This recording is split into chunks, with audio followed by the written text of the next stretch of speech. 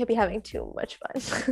Yeah. And I think it was such a fine balance too. Even now, it's like if I leave the house on Saturday, like, can I ask my mom to also leave the house on a Sunday? Like, you Sunday. cannot have fun 2 days in a row in an immigrant household. Like, that's just what the tea is. Can that be the quote? Like, that's actually a quote.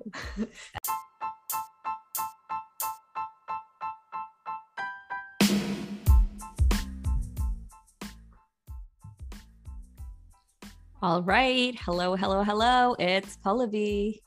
And it's Sharon. And welcome back to another episode of Chai in Our 20s. So today, Pallavi and I will be talking about the immigrant experience and what it's like to be the children of immigrants.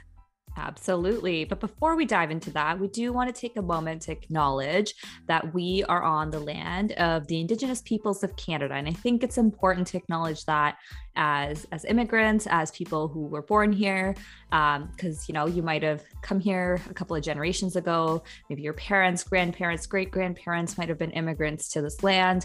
And we need to do what we can to support the Indigenous peoples of Canada and really take the time to understand the issues.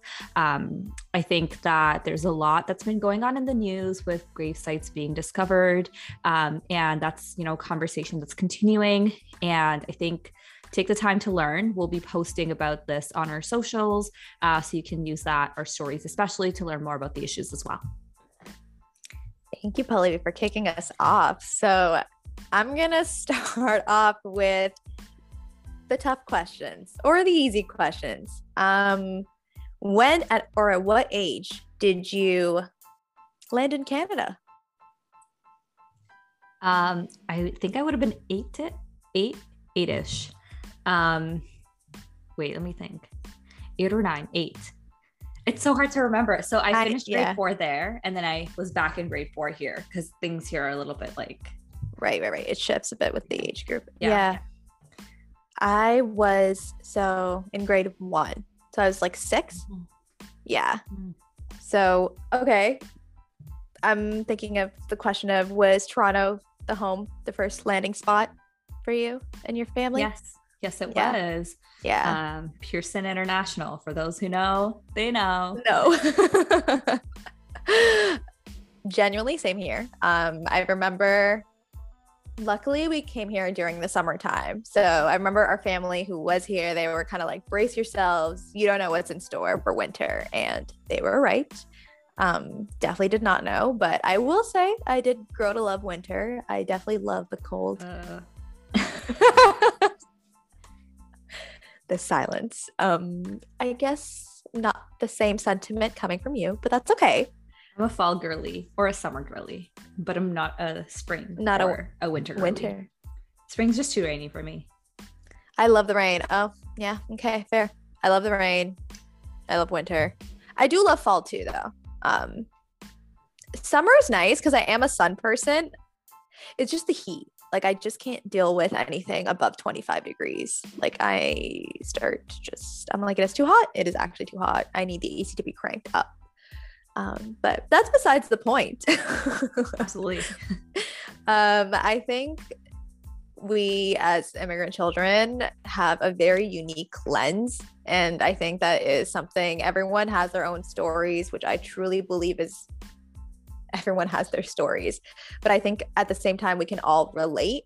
I know media is one way that showcases it. I know that show Kim's Convenience, when I watched it, like, even though it was representing a Toronto Korean family, there were a lot of similarities. And I think it also showed the diversity in Toronto. When you move to a city like Toronto and you come here, like, it's literally a mini world, right? Like, you have everyone from everywhere. And I think that show did a good job just depicting, like, what it's like to be in undergrad. And, like, it shows how the cultural roots are still there, but you're constantly trying to adapt to Canadian values, and you're trying to hold on to your own, and you still do. It's trying to find that fine balance of, like, respecting both cultures but also respecting yourself and finding yourself. So I think immigrant children don't give themselves enough credit for how much they have to navigate, because their parents are navigating something on their own, and then at the same time you're navigating something on your own. So I mean, shout out to all our parents too, because I don't know if I have the courage to do what they did and just be like, all right, we're gonna move halfway across the world. I think about that sometimes and I'm like, literally, like, I don't know how they did it. And can I just say that I think it's also important to acknowledge the privilege that we had as children, because that like integration is a little bit easier from my experiences as a child versus kind of being an adult and having to navigate not only like raising your family as you would in any other place in the world, but also in a new country that you aren't familiar with. A lot of the times there are language differences because it might not be your first language. There is a difference in kind of how much of your education translates because of systems. And all of that is so much more difficult versus being a kid. Like you just go to school and, you know, grade 1, grade 4, much different than being an adult who maybe has to like change their career, has to learn a new language. I think there's that privilege that I would like to acknowledge that I had coming here when I was younger, and our experiences are going to be based off of maybe those many years ago rather than perhaps maybe some of the people who come here when they're older as students, as young professionals, because I think those are important experiences to acknowledge, but those aren't our lived experiences. I agree, like 100%. I think when you were saying that too, I was like, I had a mini flashback of thinking like, at the same time, kids are mean. Like luckily, like thank goodness, like nothing personally to me, but like I've witnessed as well. I'm like, some kids can be really mean, like, you know, like it can be something as small as like tiny little comments about your food, or, you know, like bringing like home cooked meals to a cafeteria. Like those are all things where I feel like it might prevent someone from enjoying their home cooked meals like later on, because, you know, they might have a moment of embarrassment or feel ashamed. And like, it's unfortunate, but like kids can also be easily influenced, right? So it's like you want to fit in, you want to have friends, you want to make friends, right? So I know there's also that growing up, there's not everyone is coming from wealthy homes, right? Like so as children growing up, there might be certain things that you might not be able to have, right? And like, you know, whereas like those who are born and brought up here or who already have generational wealth here, right? Like those are things where like some of those kids might be a lot more privileged. And so I feel like oftentimes like immigrant kids have to navigate that as well, right? Like, and be able to kind of build through, I don't know, just being able to be like, okay, like understand, they have to be a lot more understanding. I do see that immigrant kids, like especially if they do come at a younger age, it can go two ways. And like, I guess like this is speaking from my experience and those around me, it's like I see a lot more understanding, and then because as kids, like you pick up a lot of things. I think you pick up a lot of things, right? Like you're able to see what's going on. You're also able to see like, okay, how can I make my parents' lives easier, but like at the same time, how do I navigate the school life, because that's where you spent majority of your time growing up. I think it also depends on like what region of a country you're coming into. So I think Toronto, and in particular sort of the northwest side of Toronto, is very diverse, right? And I think we've spoken about this before, where I think I saw a lot of people of color growing up. In fact, in grade 5 they put me in an ESL class, so everybody was an immigrant, a recent immigrant in my class. So I don't know what they were doing. They were trying out like some kind of programming, because I think in the past they would pull ESL students out for like an hour or two each day, and I think that could be an isolating experience.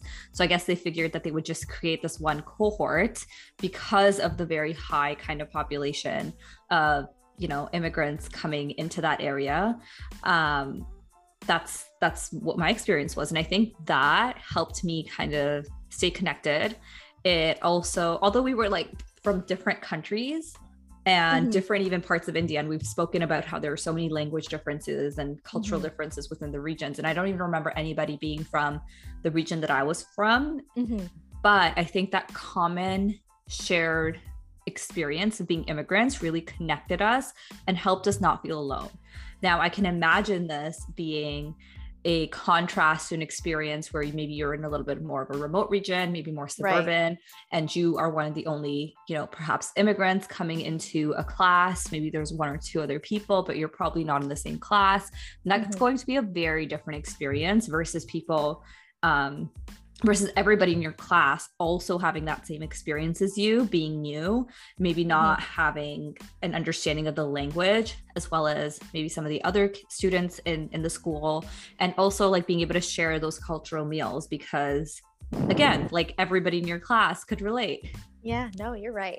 When you talk, I'm still holding on to that part where you said like they put you in ESL, because I was thinking about the first thing that happened to me when I came to school here was, so when I used to write in cursive. So even at like grade 1, like we did printing way younger, right? Like it was a little bit more like advanced. So it's like I had already learned how to print. And then now I was like, according to my parents, I could write cursive very well. And I do remember that. I remember being able to practice writing cursive, and that was all I did. All I did was writing in cursive. But as soon as I got here, they had actually made me switch back to printing, and they said I can't do cursive anymore. Even though we learned cursive in grade 3, like 2 years later, they made me unlearn cursive basically, which was something that was so interesting to me. And right. And now I look at my writing and I'm like, that is why, because I probably have I have a very fused writing style. Can I just say, like, what is the obsession with handwriting? Like I look back to elementary years and I'm like, okay, I know it's important to learn how to write, but like, what is the obsession that even our parents had growing up to make us write pages and be like, work on your handwriting? And I'm like, it doesn't matter. We have computers now. That's the thing. I think times have definitely changed. I feel like I remember even when we were in elementary school, we had those like typewriting racing games. So it's like, you know, making sure we had speed with that. But I think what's just interesting is like, even when it comes to school, like there are things that we need to learn and unlearn, right? So like that was part of our growing up experience, and like being able to like balance the two, like tiny little things like that. It's just like, wow, like how many ever years later I'm like looking at my handwriting and I'm like, oh, this could explain why I write the way that I write, you know? I can go off on the schooling system, the education system, and like the inequities, but I won't. But I will say that when I was in elementary school, somebody told me when I wanted to pick up a book, they were like, that's not your reading level. And I was like, the audacity, like, so what? Let me read. Try, just because of what? Like, I didn't grow up here. I came here like a year and a half ago. You're telling me that that's not your reading level? Like, excuse you, miss. Damn. Okay. True story. Well, you wouldn't say that to any other kid. You would only say that to a racialized person.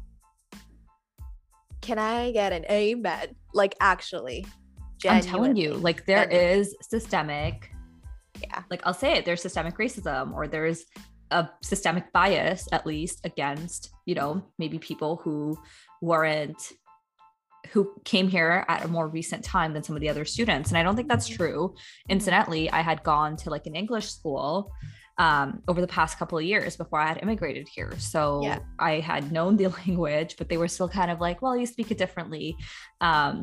And that's fine. But it's just, to me, it's just kind of like, don't say that to a kid. Like, that's so discouraging to a kid.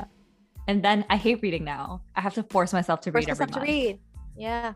No, that's what I'm saying. Like, there's so many things as a kid where I realize I'm like, you hold on to it, and like it carries on into like workplaces. It carries on to like higher education. Right. And like, it's just, and I think that's why sometimes it's like a couple of us like will gravitate towards each other a little bit more, because we'll be like, oh, your parents were like that, or like, oh yeah, like school treated you like that. Like, you know, there are like certain things that unfortunately we had to go through, but I can confidently say that like, yeah, it made us more resilient. Like, there is that to it, right? Like, we have had our fair shares of like, you know, at least at the end of the day, probably like you are still reading, you know what I mean? You still push through, like you hate it, unfortunately, like, or like, you know, that event made that happen for you, but yeah. I think you're a resilient human. And I think that I refuse to read fiction still, because I think like when you're younger you would read a lot more storybooks, but like now I'm more into like the nonfiction genre, the fun books, like, you know, Great at Work, The 1% Rule, like that's like work optimization. We'll be reading Untamed, and Sharon, you're going to be reading it too, so we can talk about it on one of our episodes. So I think there is that like element of not wanting to potentially like engage with fiction, and I don't know if it stems from that. Maybe it does, maybe I just don't like fiction, who knows. We won't get into that, but I will say that just because somebody doesn't speak the same language as you doesn't make them any less smarter than you. I think the language barrier Agreed. is something that needs to be thought about and acknowledged, and you need to really respect that. And like, especially because we live in such a diverse country and people are always coming and going, like the migration is very high. And in fact, we need that migration because Canada would not be able to sustain its population. There's a recent article about that I actually read, how like Canada needs like 400,000 immigrants to be out here to sustain the workforce and everything else. But they're not any less smart than you just because they don't know a language. They just aren't able to communicate in that language. You try going to India and speaking that language, like you would probably look so dumb too. Well, I mean, to be honest, like, I mean, yeah, Canada's like immigration policy, that's a whole other thing too, right? Like they have the point scoring system, so everyone coming here is already very much educated, so it's like there is that part of it as well. And so it's like, it's interesting to see how, like, I remember like there's that running joke of like, like all the taxi drivers are actually all doctors or like they're engineers, because they are very educated. They're like, they came here for personal reasons, and like, and that's fine. And I think that's totally okay too. But I think the one thing like I was thinking about was growing up, like, I don't know if your parents ever said this. Did they ever tell you, like, I was like, obviously like school is very important, so they're like, focus on school. But did they ever tell you like, you don't need friends, or like friends will come and go? Or like, was that ever a thing for you? I think a little bit, like never directly, but like indirectly, they would always subliminally. Like, it was very subliminal. It was very much so like why are you always hanging out with that person? It's like, just because you don't have any friends doesn't mean I can't have any. No, I remember that being, or like just asking to like hang out, or like, it's like doing stuff. I think that was probably like the trickiest thing, like after school, like, when people would be like, oh, like come over to my house, or like, let's do this after school, and I'd literally be like, yeah, my parents are not cool with that, like that's definitely a big no. I'm gonna have to go home. Like, sleepovers were not a thing in my household. Oh my god, everyone that I know I swear it's an immigrant daughter thing. Like it was not a thing. I also really like not allowed in bed. Like I don't like being uncomfortable in other people's beds, and like I don't know when they wash their sheets. Like I also like just like being by myself. So I'm just kind of like, ew. But as a kid, I swear like that was always a thing. Or I was like, oh, like I'm not allowed to go for a sleepover. Like that's not a thing. Like I can't. And it was just so hard. I don't know. It got to a point where it's like I always said no to like hanging out with people or like going out with kids and friends. And so the more I said no, the more people stopped asking me. So it just got to a point where like, oh, you're gonna say no anyways. Like social exclusion almost. Oh, absolutely. That was at what age were you allowed to go to the movie theaters? Like in high school, probably. Yeah, same. Like late into high school. But also, can I just say, I think like part of me always felt guilty. Like, I don't know how to explain it, but like part of me felt guilty for not going, but part of me felt guilty for going when I was allowed to do things. Same. And I'm like, what is this immigrant child guilt? Holy. So why did you cover that perfectly? Because it's like I'm not gonna lie, I still struggle with that to this day. Like I sometimes feel guilty for having fun. I don't know how to have. I know. But it's just that thing, like as a child growing up, you're right. It's like, it's like you feel guilty for not being able to do something. And then when you go out and do something, you're like, I can't even, you're just stressed about what time I need to make it home. And I just think like seeing kind of that behavior in your parents, like we didn't really take vacations. Like maybe we went to Montreal once when I was younger. And then very recently we took a vacation. And it's like, it was really weird. I was like, what are we doing? Like, we haven't taken a family vacation in like 7 years. Like, what is this? And I feel really weird about going on vacation too, because I'm like, I could be saving that money. Yeah. But I think that's such an immigrant mindset. I'm not saying all immigrants are like that, but like for me, it's just one of those things where it's like, I do want to see the world, but I also gotta secure I know. And the bag.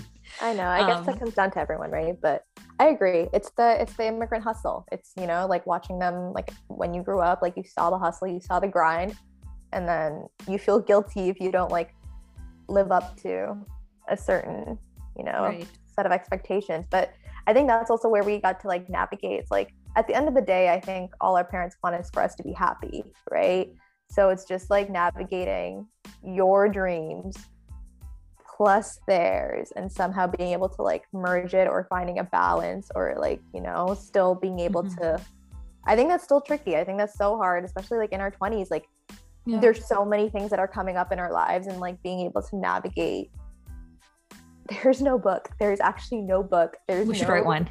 Okay. I think 20s are one of those years in my mind that are truly your own, because I'm not saying people don't get like start families younger, or like, you know, people aren't still doing things with their parents. I'm just saying like 20s are truly kind of, for me in my mind, the time that you get to focus on yourself and what you want, and then also kind of reconcile maybe what your parents want and what your future family might look like. I think it's kind of this middle zone where you truly get to live it out and be yourself. Again, not to say that you can't live it up like at 30, 40, 50, but I think, you know, when you're younger, obviously we're children. So from age 0 to 10, 11, like you don't really think. And then the teenage years, like high school years, and like your late 18, 19, 20, you're still kind of, you know, really just stepping out into the world, and you're just still learning. But I think when you come into your 20s, you're kind of like, wait, there's a lot more. You've had the experience to navigate the world on your own for like a year or two.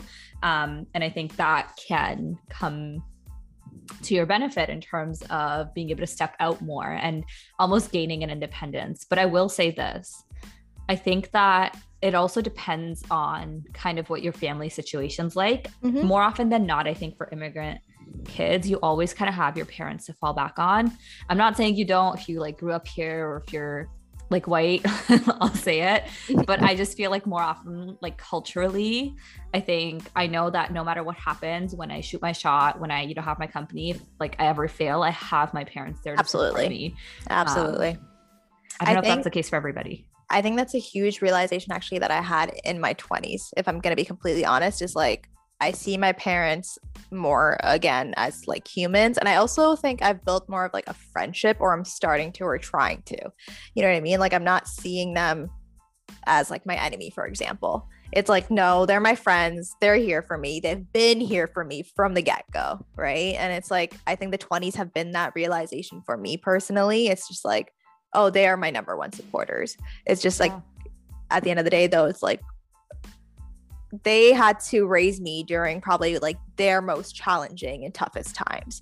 So me being in my 20s, I'm able to acknowledge that, and I can appreciate that now, versus when I was probably like in my teen years, I'm like definitely not acknowledging that, and I'm not seeing that either. Right. Like I did probably to an extent, like I won't lie, I definitely did. I'm definitely an empath, like I'm such an empathetic person. Like I know that I am. But the thing is like, there are moments when you have to like balance and choose yourself first too. And I think that's also where you navigate and you try and figure that out, right? Like you realize like, oh, okay, yeah, we talk about being young in our 20s, but at the same time, a part of being your 20s is you're also an adult now, right? Like, or like you are, like you're trying to do the whole adulting thing, trying being the key word. But, you know, like that being said, I think our relationships with our parents now is the time where you can kind of mend it. You can kind of understand where it was they were coming from. You can understand the time and age when they were raising us, right? There were so many factors that, you know, like hopefully, God willing, like, you know, for us, we don't have to like stress as much as they did, right? Like they had probably like a different level of stress, but at the same time, it's also acknowledging that as kids, you're seeing that stress and you have that stress too, right? Like, I think that's where it is. It's finding that balance of being like, we acknowledge and see the stress that our parents are going through, but at the same time, we saw that and we also still had to navigate whatever it was that we were going through because we felt helpless. Like, what are we going to do as kids? Like, actually, what are we going to do as kids?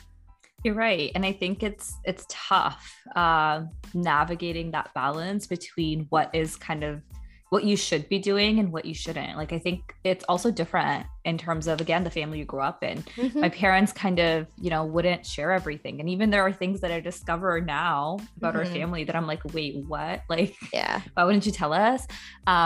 And I think they do it to protect us. And I think I grew up in a family where my parents wanted to cause like the least amount of harm to us. Mm-hmm. And they would just kind of like not share a lot of their stresses. But then I think at certain points they would add up and then lead to like explosions in the household. Mm-hmm. And that's when you would know that maybe something isn't like, right, maybe there are some financial stresses, maybe there are some other stresses, they just didn't tell us for Exactly. a long period of time. They would only tell us when it got to the, not even tell us, but we would just find out when it got to that like boiling point. And I think that's kind of something that we need to maybe get better at. And I think something that's been interesting is that recently my dad was like, like I learned a lot from you guys too.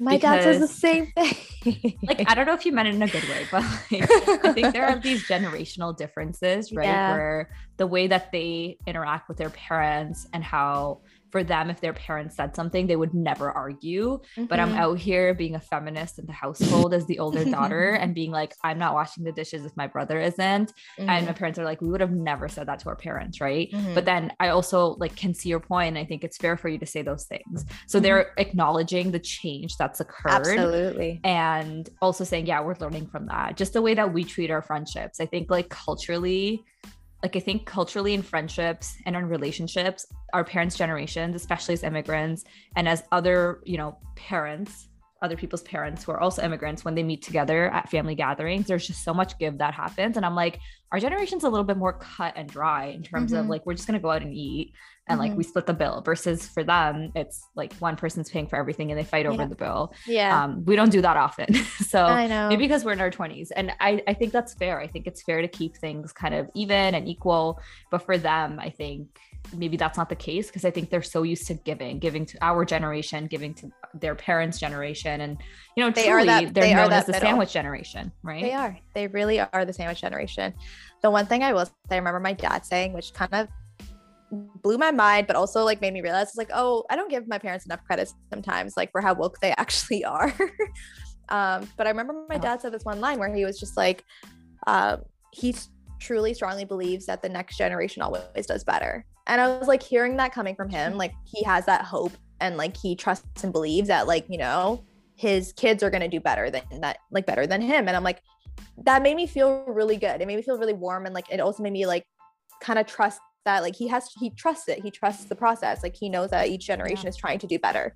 And kind of hearing that was like, I don't know, it was really warm. Like, I don't know, made my heart really, really warm. I was just like, Dad, what? Like, and are you admitting to this? Like, what? Are you actually admitting to us being better potentially? Like, I don't know. But that's the essence, right, of the immigrant experience. Our parents didn't come here to have fun. They didn't come at an age where they could have fun. They had to work their ass off. They came at an age where their children could have that better life that maybe they didn't have growing up, right? To have those amenities and the facilities that they might not have had access to, or we might not have had access to had we grown up in India in our case. And that's not to say that India isn't like a wonderful country. It is, but I think there are a lot of cultural differences. I also think there's like it depends exactly what part of India you're from, but also like as women, I think there are certain limitations, right? Like I know like safety's a thing. Like, let me just put it out there. It is the thing still.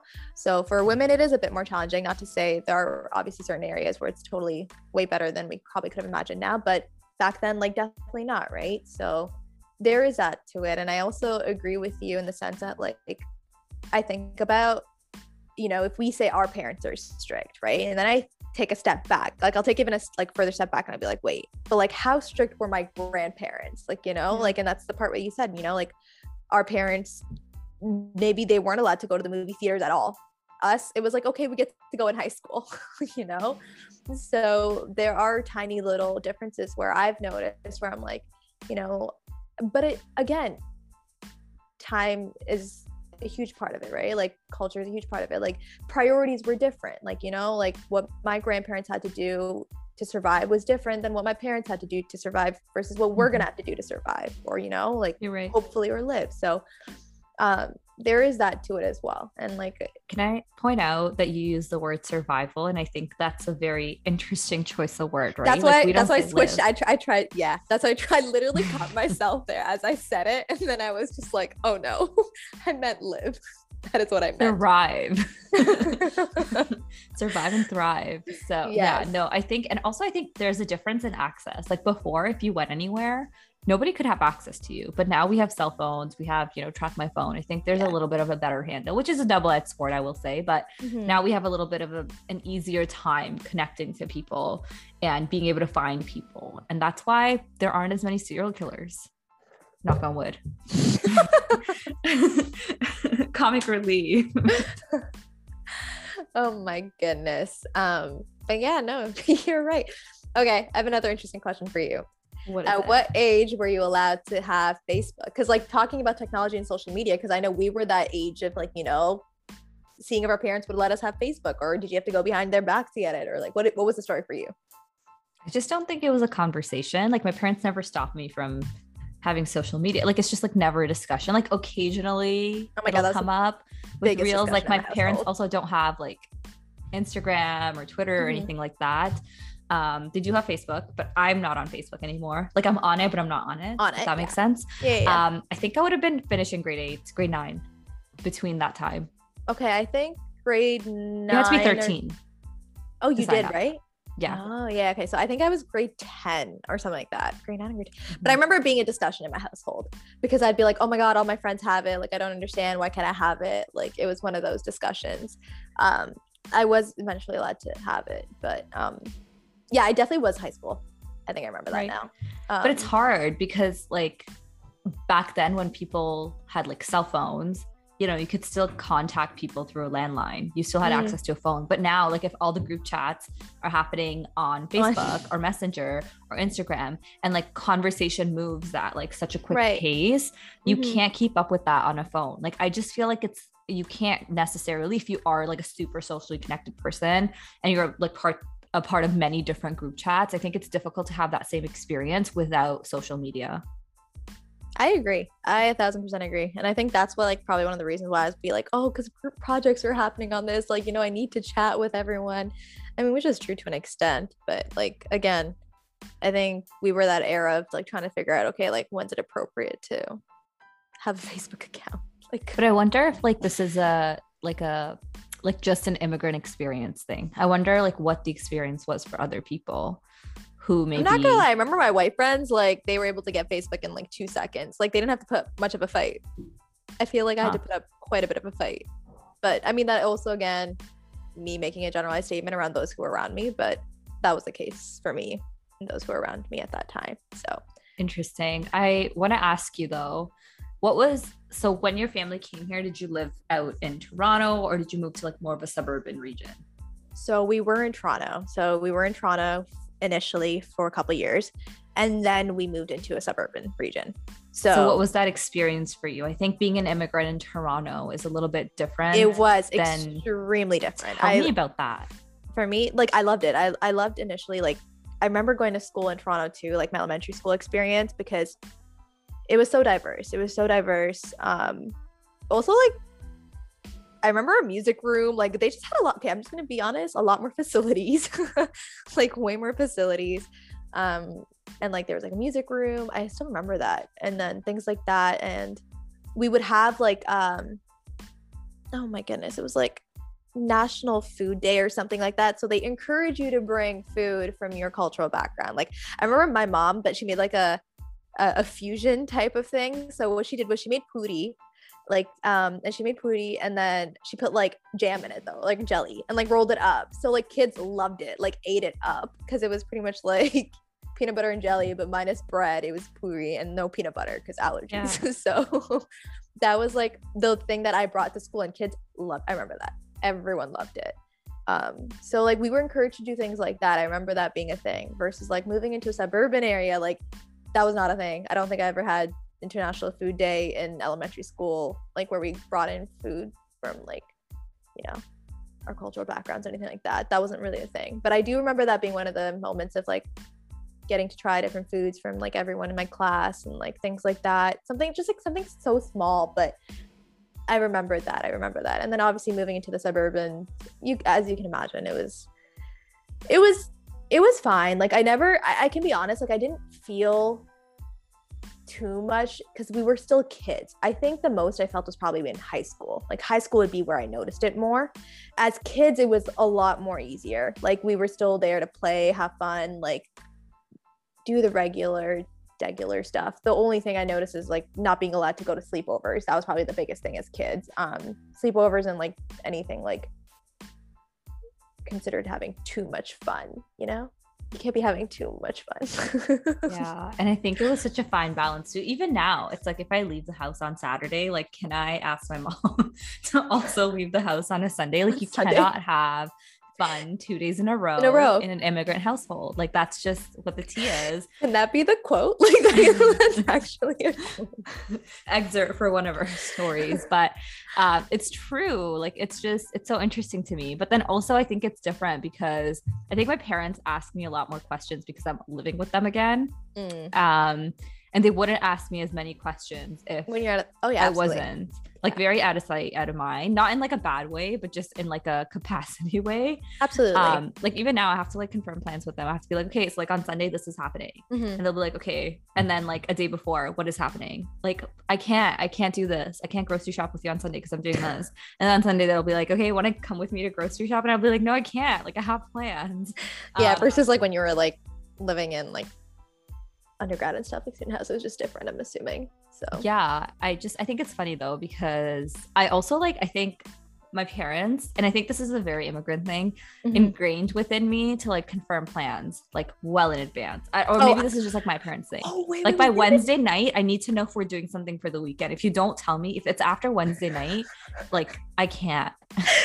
No, oh my God, that reminded me of like the thing that we would do as like, I'm not even gonna say as kids, like even now, like it'll be like, I'll be like to my friend, I'd be like, yo, you ask my mom. Like if you ask my mom can't say no. Oh my gosh. Or when we don't want to do something and we're just like, my mom said no. No. The way that I use them like both ways, I was like, that is so true. It's like you just don't want to say no to your friend, so you just say your mom can't say no. But then when you do want to say something, you ask that friend, can you ask my mom, please? Living at home has its perks because now I could just absolutely. be like, oh no, like, you know, my mom and my dad needed me to do something for them. Oh my goodness. That one brought back so many memories. Like I've definitely asked my cousins to ask on my behalf, like to do stuff, like because it's way harder for them to say no. That's like, okay, I have another question now. So do you think it also makes a difference when it comes to your experiences, whether or not you have additional family or friends here? So coming here as like the only person from like your network in the country that you originated from versus having people when you come back, come into a new country that can support you, just not even like not financially, like literally just socially. Like socially. Yeah, I think that makes a huge difference. I know for a fact, like having like at least like even just a couple of my cousins here, like it made a world of a difference, right? Like because like they also like, I guess we're like born here, so like they have a little bit more of like, you know, like you kind of just feel like you have backup like in the sense of like, you know, there's that sense of support, like, you know, you can rant to them. Like I've seen that thing though, like that meme where it's like your cousins are either your biggest enemies or your like best friends. Could be. Yeah, because you know, I've definitely heard of those horror stories of those cousins who rat out other cousins to their parents, like uncalled for, just saying, but just get stitches. Big facts. Sorry, I'm such a pacifist. Every time I say these things, I don't mean them. Just know that. Like, but she does. But I will say that you're right. And I think even just having friends, like my dad had a bunch of friends from like from his workplace in India, and they all like even coming here and being able to stay with them for the first like 2-3 days is helpful. And can I say that there's no playbook? Like if I was going into another country and I didn't know anybody, like I wouldn't even know like where to begin. Like if I was in their position. Zero. That's why I said, I was like, how did they do it? We need a playbook. Like we literally need one, and we need to be like, okay, find somebody to go and like stay at. I don't know. It's hard. Like it's so also hard. Things are expensive, like currency conversions. Like when you come here, when you're new here, like are you new here? Sorry. Do you know that meme? Yeah. You actually know it? No, I'm so sorry. You're such a liar. It's like, are you new here? And they're like, yeah. It's a whole thing. I know at least one person listening will get it. But you price compare everything when you're new. Like Oh, literally, absolutely. you look back and Absolutely. you're like, this would cost this much This from where I much. come from. That's expensive. Yeah, I think I was thinking about it, dude, like weather was also a huge thing, right? Like snowstorms here, like nobody preps you for that. Like you have no idea what type of coats you should be wearing, what boots you should be wearing, what shoes you should be wearing. Like those are all tiny little things. I know like my uncles like definitely were like the ones who kind of was like, hey, like don't wear running shoes when it's like 6 feet of snow outside. Like, yeah, proper winter boots, like tiny little things like that. Like again, there was no playbook. It was very much so like, hey, by the way, there's 6 feet of snow. Like, deal with it. And people have the audacity to be mean to like people who are new and just be rude to them. Like they're going through it. Genuinely going through it.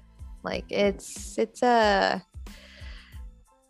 again, we are resilient.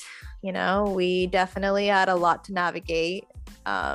We still have a lot to navigate.